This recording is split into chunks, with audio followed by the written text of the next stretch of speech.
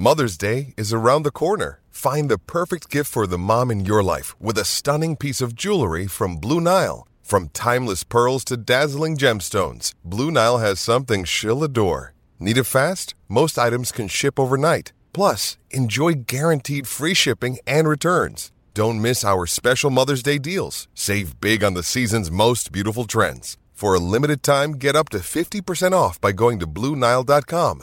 That's BlueNile.com.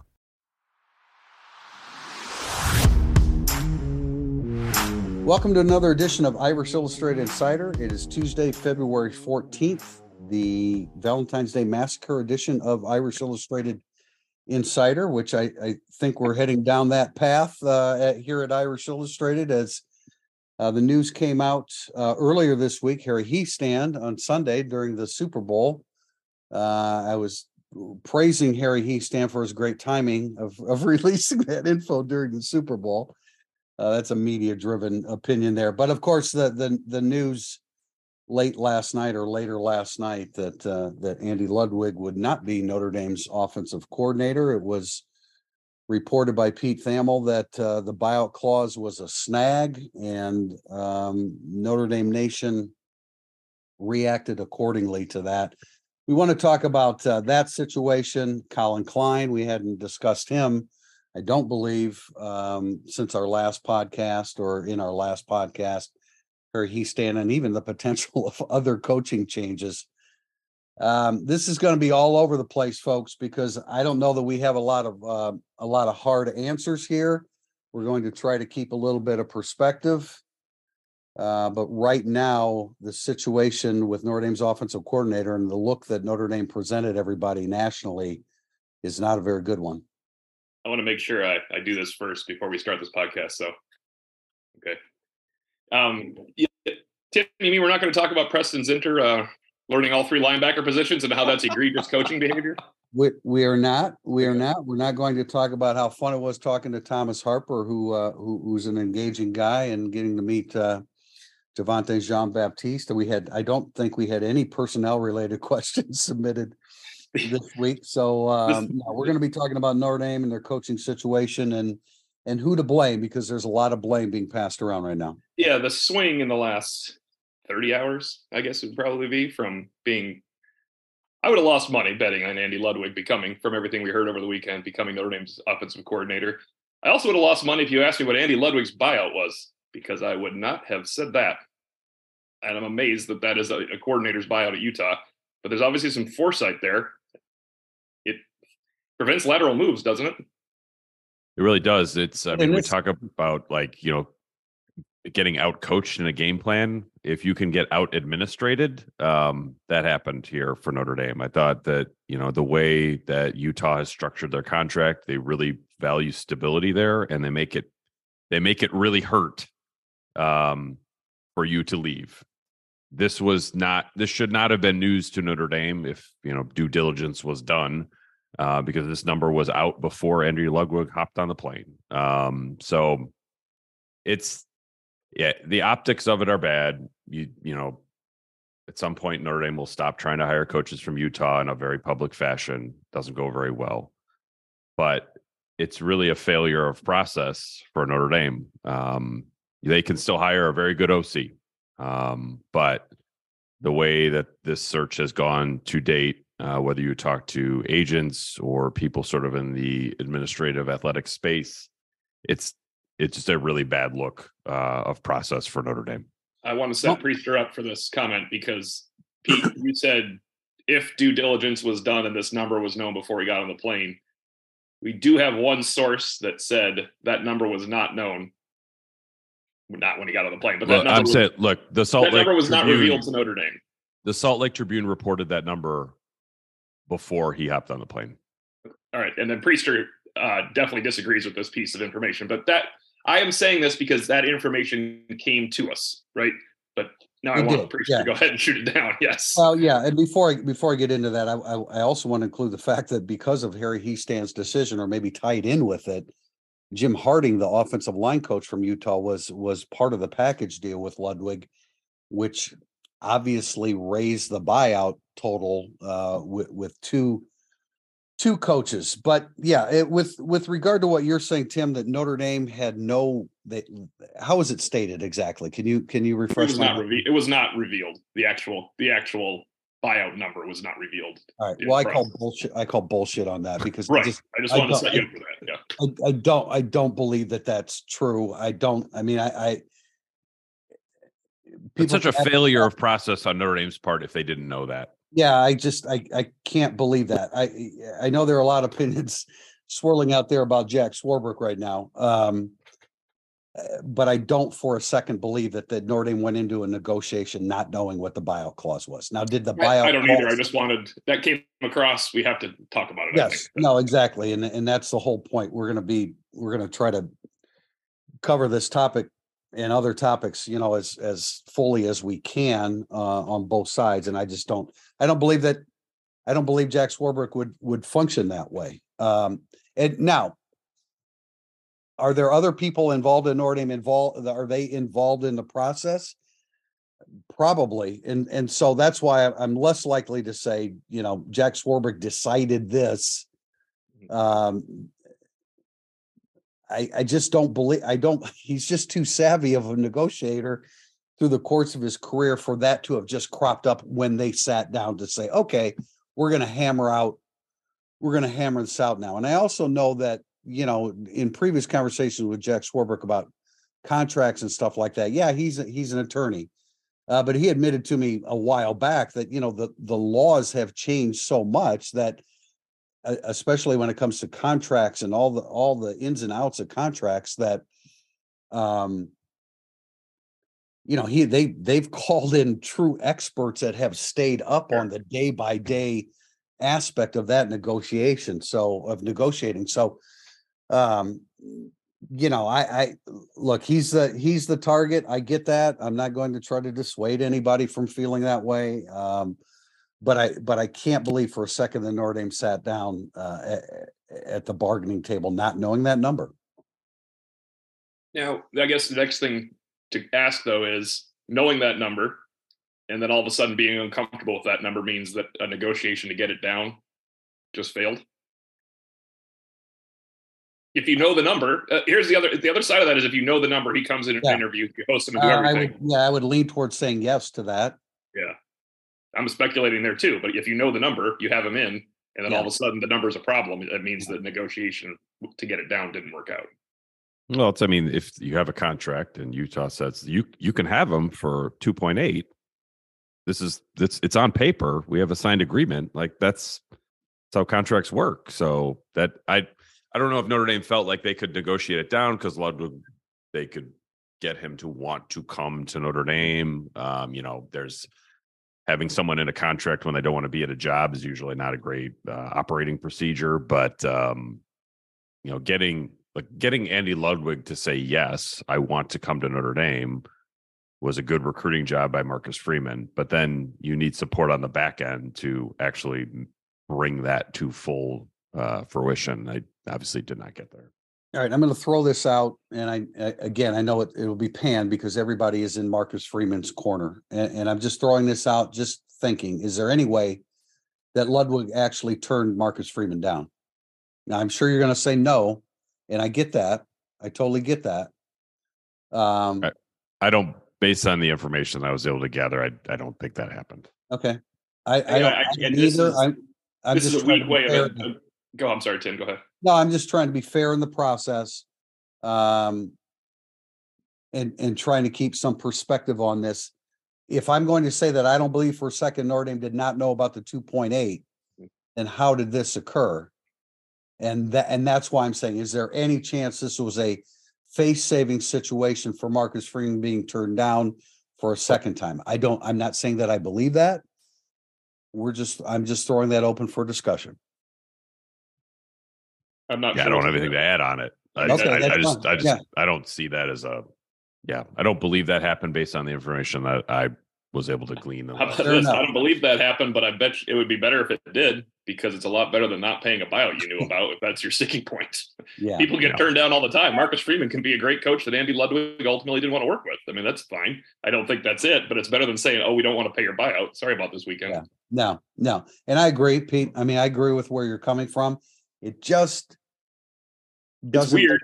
It just doesn't make sense to me. And you know, I mean, again, this is all, I mean, it's fresh. It's not completely fresh because we've all been digging at this for days. And then, I mean, so we're going to address this topic with our questions in the second segment. And let's talk about Collin Klein, who, by the way, I just want to say, I loved his offense. I loved what I saw of his offense in his first year as a play caller. I thought he was dynamic. I thought he stressed the three levels of the field. I mean, he did something. He had Deuce Vaughn in the backfield. Man, you can do a lot of good things offensively with that guy. But they had I love that Chiefs offense. Yeah, they had a really good. Kansas State I like their offensive line, which allowed them to do stuff with split backs, both being in the routes. I thought Collin Klein's offense was really creative and really stressed defenses, and I got a little excited about that for a while. But now here again, conflicting information on whether Klein was offered a job or wasn't. We had heard offered. Pete Sampson's information on that was that he was not offered the job. Correct. Yeah. I mean, clearly there's conflicting information out there. Yes, so it's kind of hard to be like, no, I'm right. You're wrong. Yeah, no, we don't. And in both instances, the Athletic and Irish Illustrated heard that the meeting with the quarterbacks between Klein and them didn't work out well. It was not well received. And that's all right. That's understandable. And Pete's going to put a finer point on this, but I have an issue with that if that has anything to do with it. Because all right, well, go for it. We want to hear it. We're talking. Everyone's going to get mad when I say this, but all right. First of all, if I hear another thing about the ecosystem of the quarterback room, the most transient room in sports for the last 50 years. Here's what I feel if you ask Notre Dame's quarterbacks what they think about Collin Klein. Okay, I don't really care what you think, or you think. And I don't care what you think because you're never going to play. There's 4 of the 5. Sam Hartman, how do you feel about Collin Klein since we kind of have you screwed over here as Notre Dame starting quarterback going into the year? If he had a problem with it, if it didn't jive there, I would listen to Sam Hartman because you asked. The other quarterbacks may never start a game at Notre Dame. Period. End of story. If Sam Hartman has a great year and Tyler Buchner never plays, Tyler Buchner might transfer. Notre Dame then would need a starting quarterback next year to bridge to C.J. Carr or Kenny Minchey. They bring in a grad transfer. C.J. Carr lights it up underneath this grad transfer. Why are Kenny Minchey and Steve Angeli there?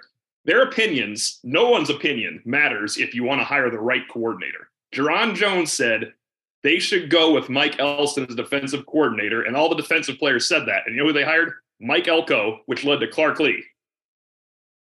The players aren't right.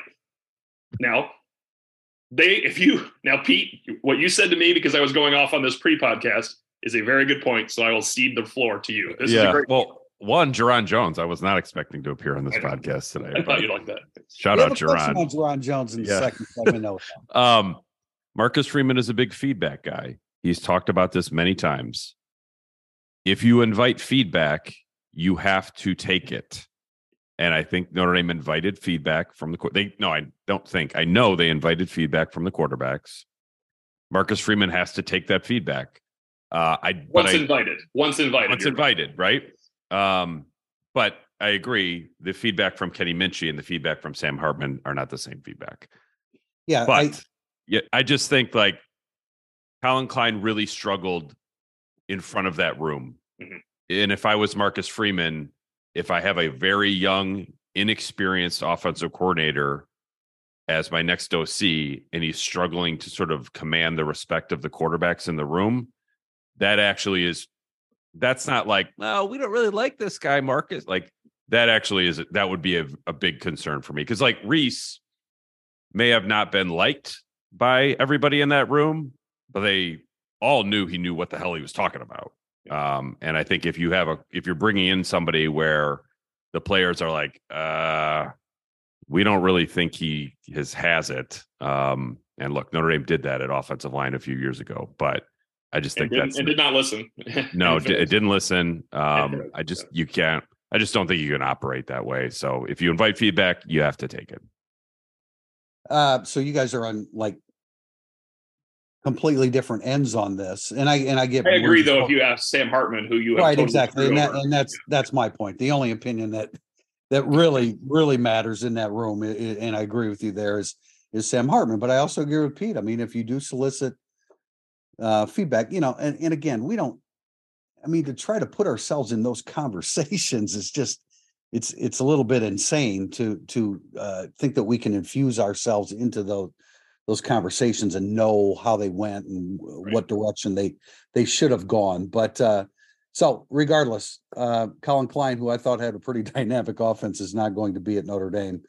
And now we have the situation with Harry Hiestand. We thought Jim Harding was going to replace him, so that would have been relatively seamless as it can be when losing a great coach like Harry Hiestand. And the fact of the matter is, as we wrap up this first segment, that there could be some other loose ends to be tied here with Al Golden and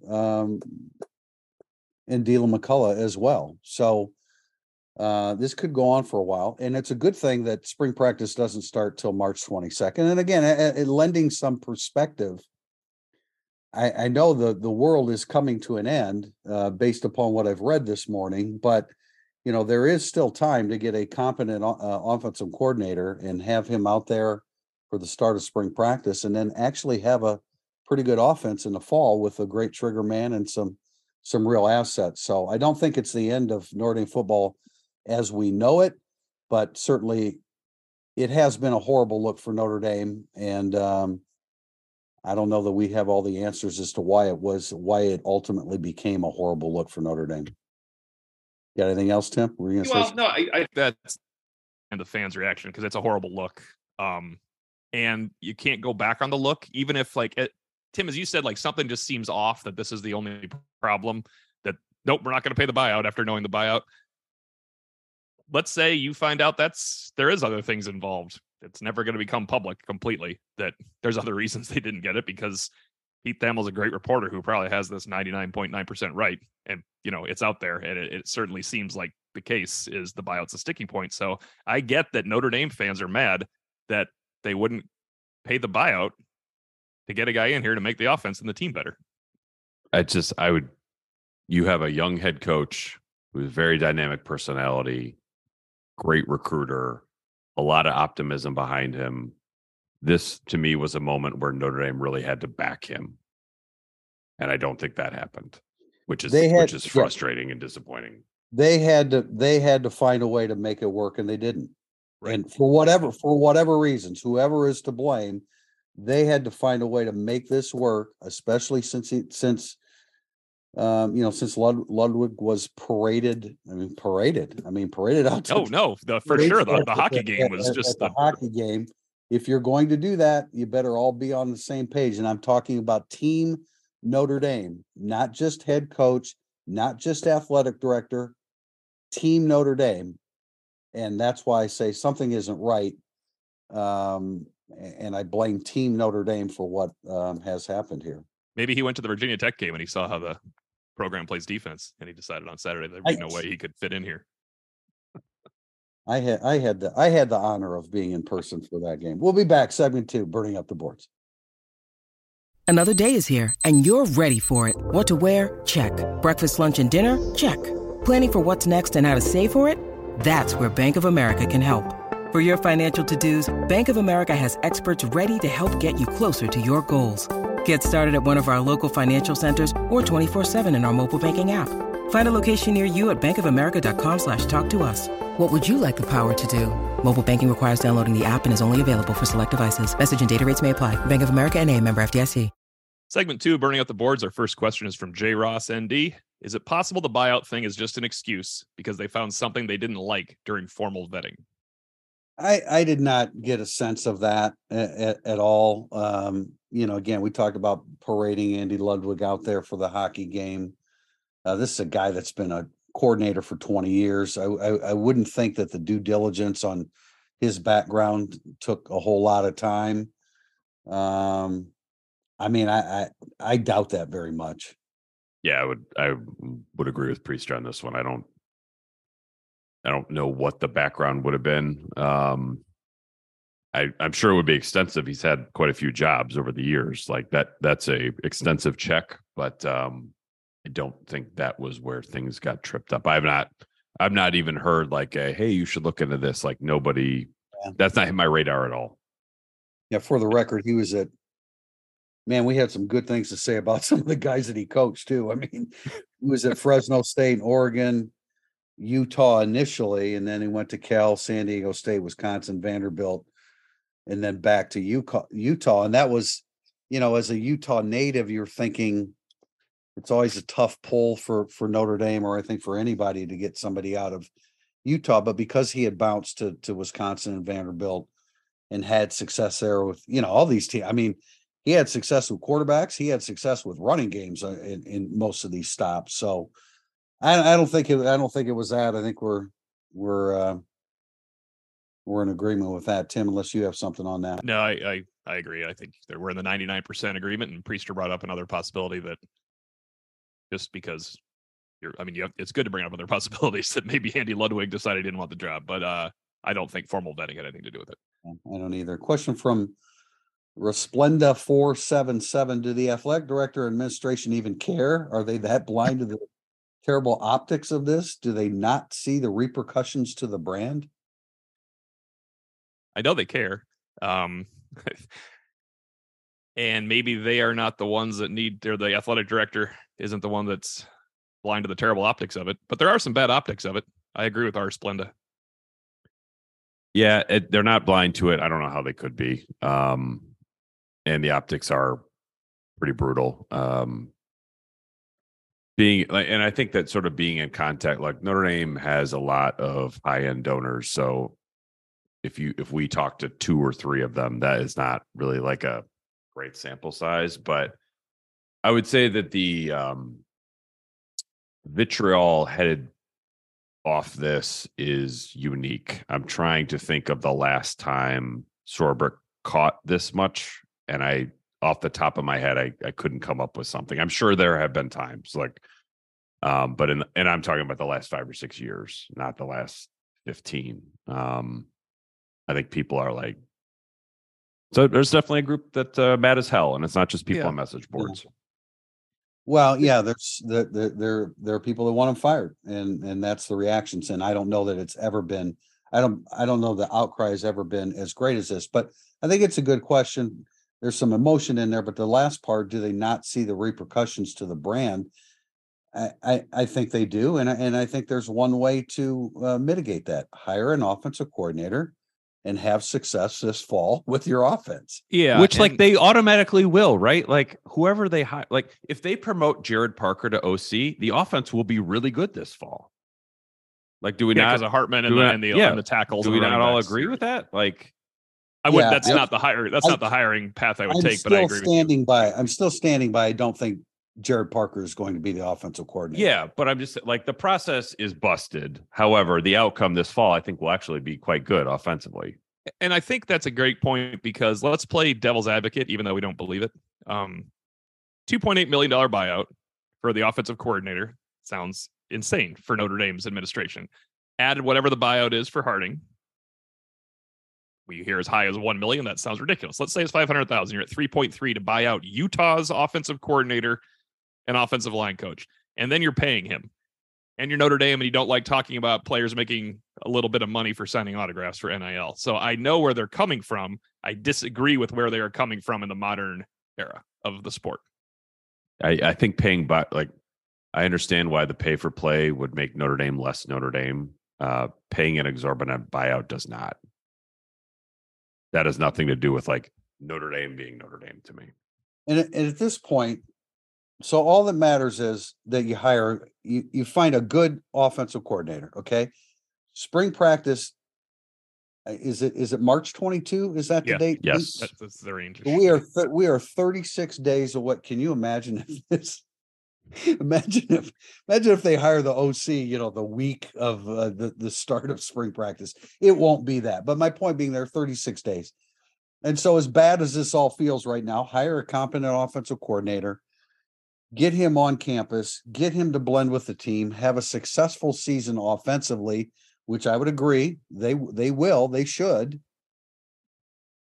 And the impact of what's happening here during as I said, the St. Valentine's Day massacre will be diminished. And don't forget, make sure every player is okay with it and their delicate sensibilities are not affected by who you bring in. I'm not saying that. That obviously is a burr under your saddle and you're entitled. I can't believe it, but it's. But look, there's a way to straighten this out, and that is pick up the pieces from what just happened and get back at it and find a good offensive coordinator. There are good offensive coordinators out there. Perhaps, I mean, there are good offensive coordinators out there that we haven't even mentioned yet.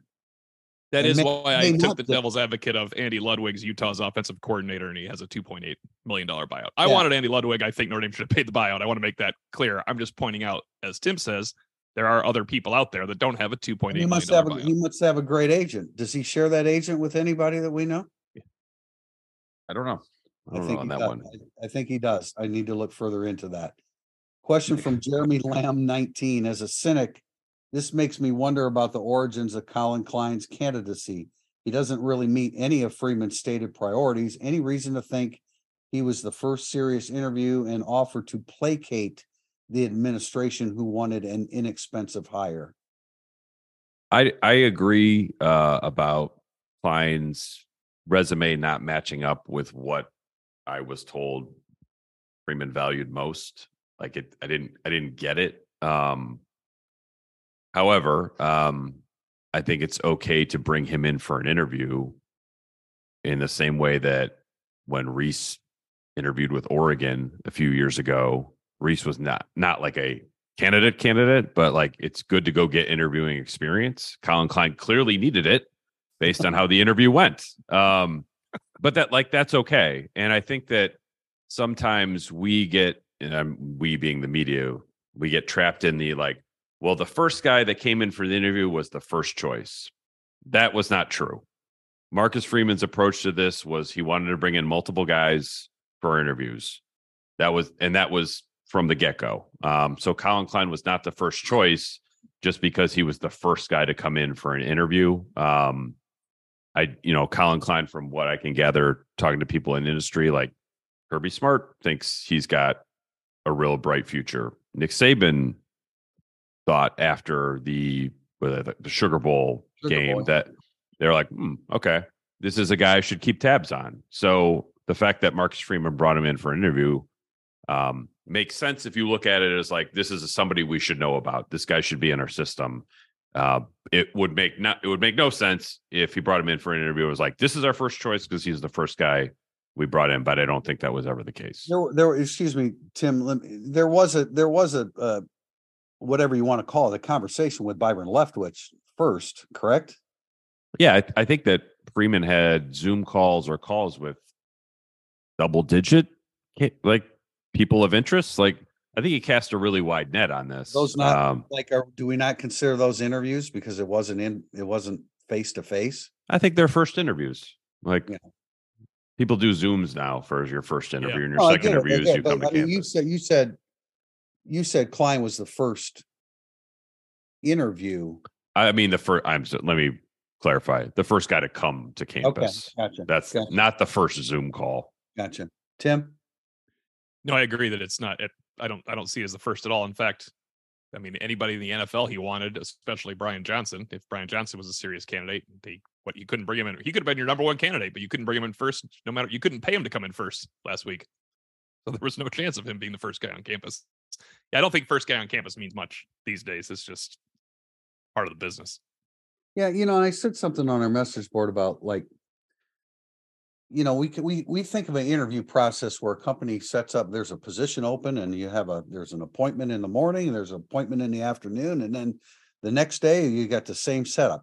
It's not the same thing hiring coordinators because, nobody's sitting in the lobby waiting for their turn. They're looking to see, okay, who did you speak to first? Who did you bring in first? Where am I in the pecking order? So naturally that whole process, when somebody turns you down, is going to be a little bit clunky because you don't have another guy waiting in the waiting room. It's not conducted in that manner. Pete, I agree with you, and I did make this comparison with Reese in his first interviews with Klein. I think it's smart for coaches to talk to not necessarily a guy that you're going to hire for this position now, but especially with Zoom, the opportunity to visit with a lot of different guys and thoughts and ideas. To me, that's the whole strength of weak ties thing. You need to look outside of the guys that you agree with to find other ideas to work with in the future. So I thought that whether he ultimately was offered or not, I thought that was a great person to contact, mainly because I loved his offense. I just loved it. He did some really creative things against Alabama too that caught him early, and then Alabama started rolling offensively and then started putting pressure on them with their defense. But he did if I'm thinking of the right game, they're all kind of blending together. I think so, because I remember Hurt Street's voice. They did a quad to one side of the field, 4 receivers, and actually scored on that, which was pretty extreme. I thought it was pretty good. You know what? Also, little thing that happened during the interview process was Marcus Freeman knew about Harry Hiestand retiring before we did. So at some point during the process, he had a conversation with Hiestand after losing his offensive coordinator and realized, I also need an offensive line coach. Your decision on who you might want to bring in changes a little bit when you have Ludwig and his offensive line coach, or Colin Klein, and let's go find an offensive line coach. I hope he communicated that. Oh, I think he did. There certainly were people at Notre Dame who knew Harry Hiestand was retiring before Colin Klein showed up. Hopefully Marcus Freeman was one of them. I'm sure that he was. Yeah. Right. Next from Joe T.Y. With Ludwig out, where does the OC search go from here? Sean Lewis? As we sit here right now, I'm not sure that I can give a good answer to that. We're talking about, less than 12 hours since we found out that this had fallen through. I go back to our original list, which looks like Swiss cheese at this point. I mean, they at no point reached out to Joe Moorhead, and he just re-upped at Akron. Not that couldn't change, but Byron Leftwich. What's his buyout there, though, Tim? Do we know? I don't know. I don't know. It's really hard to figure it out these days. So there's, we had, if they look to the pros, Greg Roman was the name that we had on the list, but he hasn't been in college since he was with Harbaugh at Stanford. Sean Lewis, we heard not a good fit. I can imagine he's got a significant buyout at Colorado. Let me interject here. Like, how familiar are you with buyouts for coordinators and assistant coaches? Because this is all kind of a new topic to even consider at this point. Well, Ludwig's is definitely unique. I mean, his buyout is higher than some head coaches, but my understanding is the nature of his contract. He has a 3-year rolling contract at Utah, which is pretty rare. Essentially that's a lifetime contract that he has going. Right. So the buyout kind of is able to stay the same. A lot of times, your buyout after year 1 is high, and then it drops in year 2 and it goes away in year 3 kind of thing. Even multi-year contracts for coordinators at all is not an automatic thing everywhere all the time. So this was, when I saw 2.8 million last week, I was like, okay, that's a little bit of a red flag. And then talking to some of my colleagues at The Athletic who know people, have sources around Utah, people at Utah were like, this is a real deal. Like, this isn't, the buyout was going to be enforced, and Utah had confidence that they could keep Ludwig because of the buyout. And I think ultimately that was proven to be correct. And I don't blame them for not. You have to pay it. I think I keep saying you have to pay it. It's not my money, but it's an exorbitant buyout for an offensive coordinator that might not have been your first choice.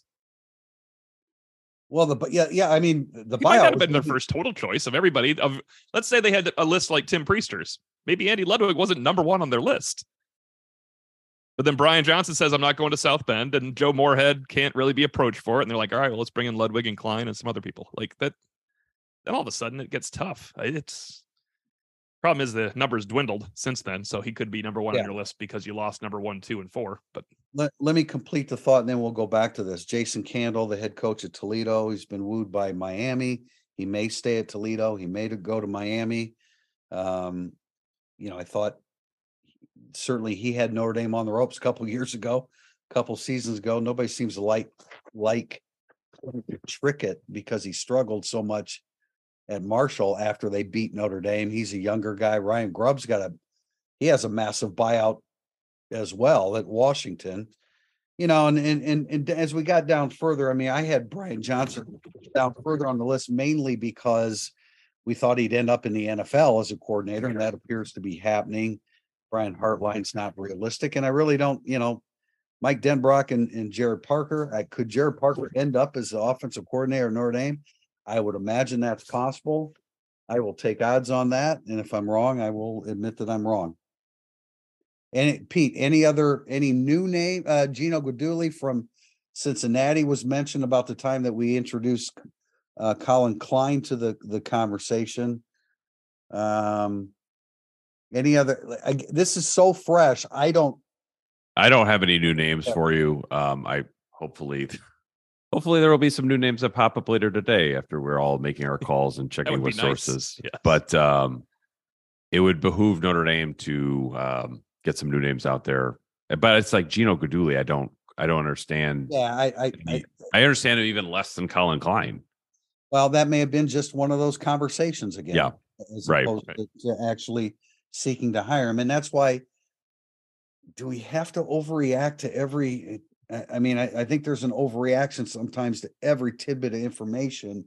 And if you think about it a little bit further, it's part of the puzzle, but not necessarily the last piece to the puzzle. Question from Hobo Cop. Do you think that Harry Hiestan's retirement is more of A, him not wanting to work with another offensive coordinator, or B, the new offensive coordinator wanting to bring in his own guy? I was told A by two different people, but they also probably would be closer to Harry Hiestand than they are to me. So what I'm saying there is they don't have to tell me the truth, but I believe them, if that makes sense. The answer is A. Yeah.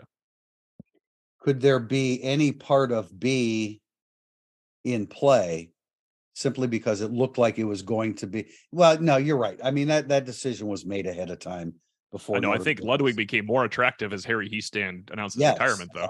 Yes. I guess that's the point that I'm getting at with that. Question from Black's Texas Domer staff.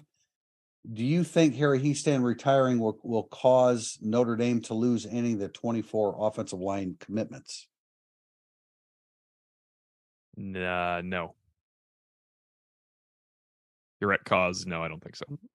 They have one. Yeah, that's why I'm going with that. Well, okay, maybe to add to the question, guys that they were really well that they were in on. Yeah, I think Notre Dame's offensive line. Look, Jeff Quinn recruited some pretty good players in Notre Dame on the offensive line. I think Notre Dame can bring in.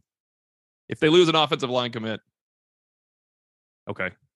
Yeah, whoever Notre Dame's offensive line coach is will have a lot of success in recruiting because he's Notre Dame's offensive line coach. Harry Hiestand was not a great recruiter per se, but a great developer of elite recruits. So I don't, if they lose a recruit, that would be fine. Life will go on. Yeah.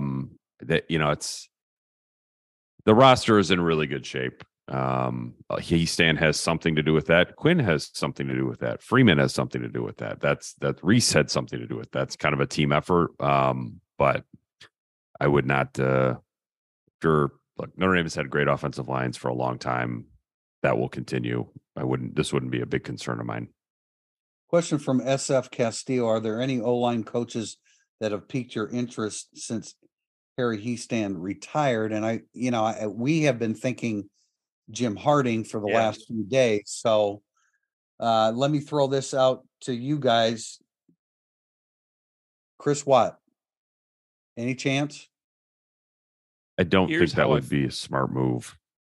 The way I feel about Chris Watt, I like Chris Watt a lot, but hiring Same. Chris Watt at Notre Dame, here's where the question to ask yourself is, was Chris Watt going to if he were to be enticed to leave, was he about to become a major Power 5 top 20 program offensive line coach next year?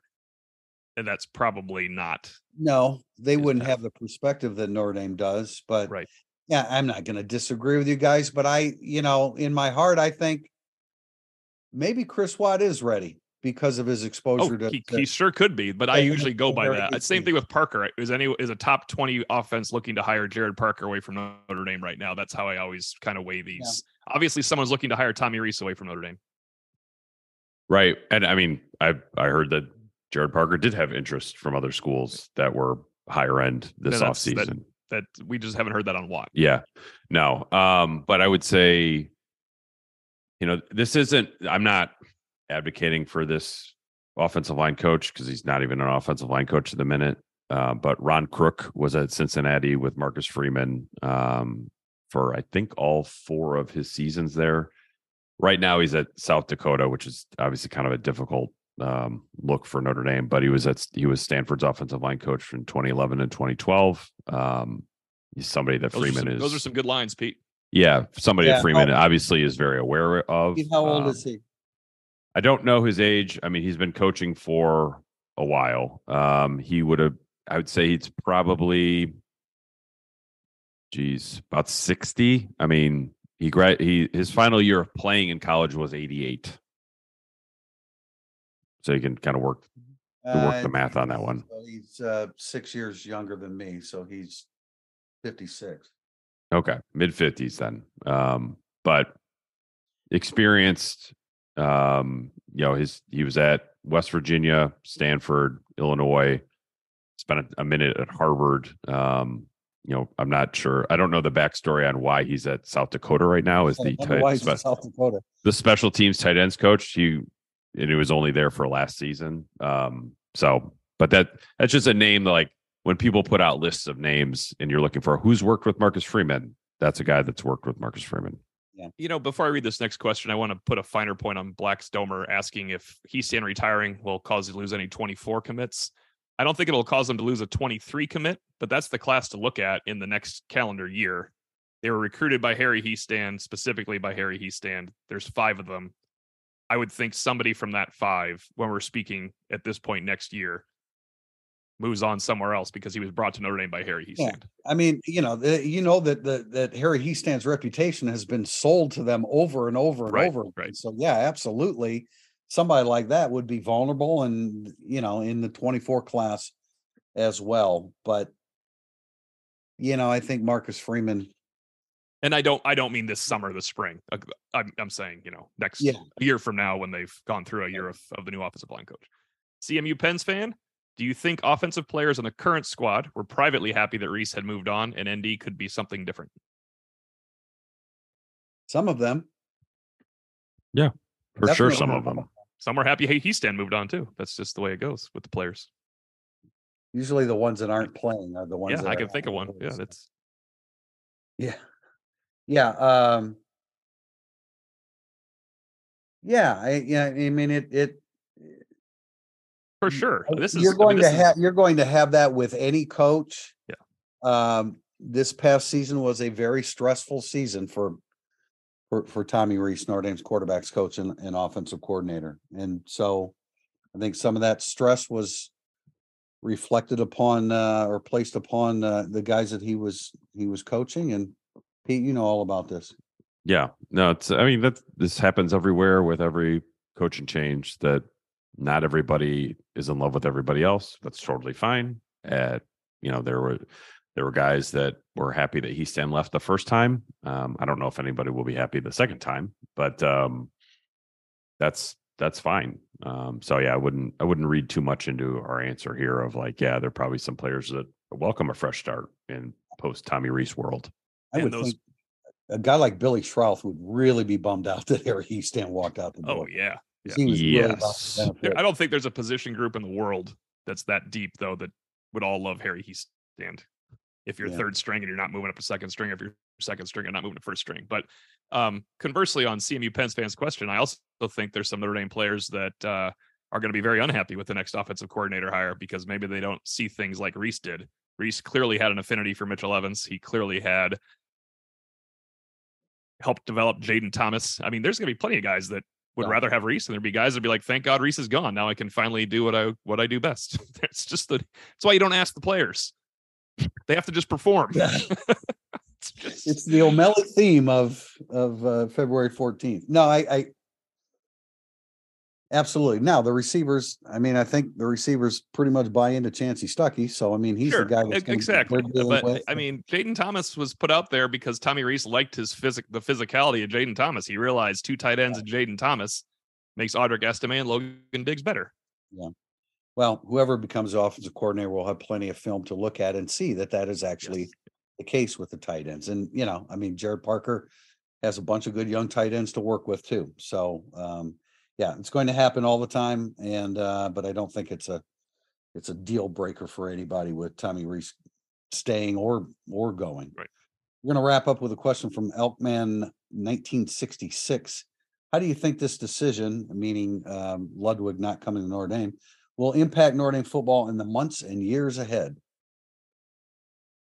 I think you hit the nail on the head in the years ahead. Depends on who they hire. If they hire a good offensive coordinator, will have very, very minimal impact in the months ahead, or at least in the next month ahead. I think it's going to greatly impact Notre Dame football off the field because it's all we're going to hear about until the offensive coordinator is hired and appears to be better than Andy Ludwig on paper, because he can't prove it until late October. We'll know.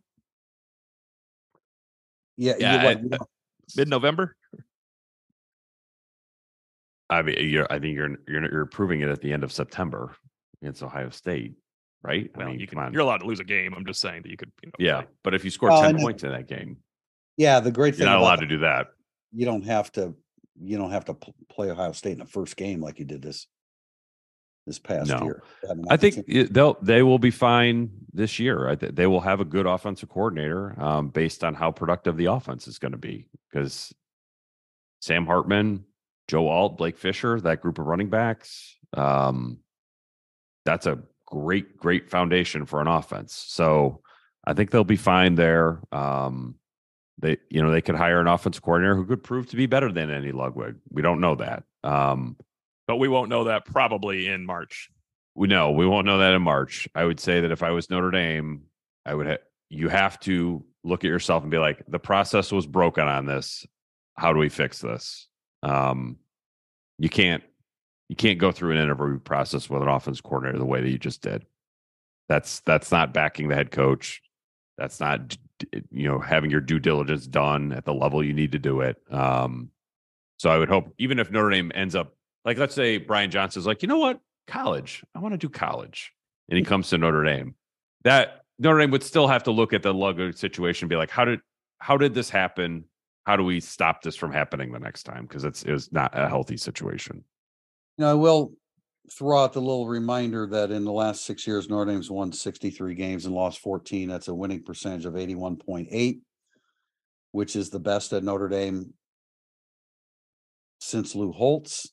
It's better than any stretch during the Ara Parseghian era, which is ancient history, I realize, for most people. But my point is that the program is not about to collapse because Andy Ludwig was not hired. The process, as Pete just pointed out, was really bad, and you need to correct that. And so the answer to the question for me is, in the short term, not great. In the long term, you hire the right guy, you have a good season, and this is a blip. Now, the next time you interview, you may have the next time you go through this process, you may have some explaining from the fallout of how this all happened.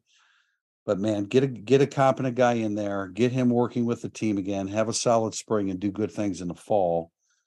And Notre Dame will pick up where they left off, which is 63 wins in the last 6 years, and we expect them to have another good team. I rarely like to acknowledge kind of the wildness of message boards, but I also think the decision not to pay a buyout of the offensive coordinator you want makes people think 63 wins in 6 seasons is great, and we will not be any closer to beating Georgia, Alabama, and whoever else in the playoffs. I think that is probably the anger for most. Not that they're going to start going 8-4 all the time. I get that. That very well may be true, and you could have Andy Ludwig as your offensive coordinator, and that could remain true. Very true as well. Yes.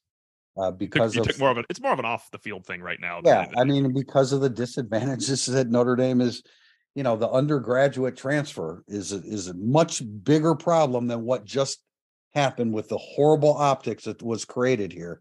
The inability to be able to bring in undergraduate transfers will have a much greater impact on the long term of Notre Dame football than what just happened in the last 24 hours. Would you agree with that? Oh, no, there's no doubt whatsoever. I'm not trying to downplay what happened in the last 24, 48 hours. This is a terrible smudge on the process, and Notre Dame does not look good in the process. All you can do is pick up the pieces and move forward. And that's where they are today on Tuesday, February 14th. That's it for Irish Illustrated Insider, guys. Jack, are we set for coming back on Monday, 6 days from now? Is that correct? That works for everybody's schedule, sure. Okay, that's what we're looking at for now. We'll let you know if it changes. We appreciate you joining us for Irish Illustrated Insider.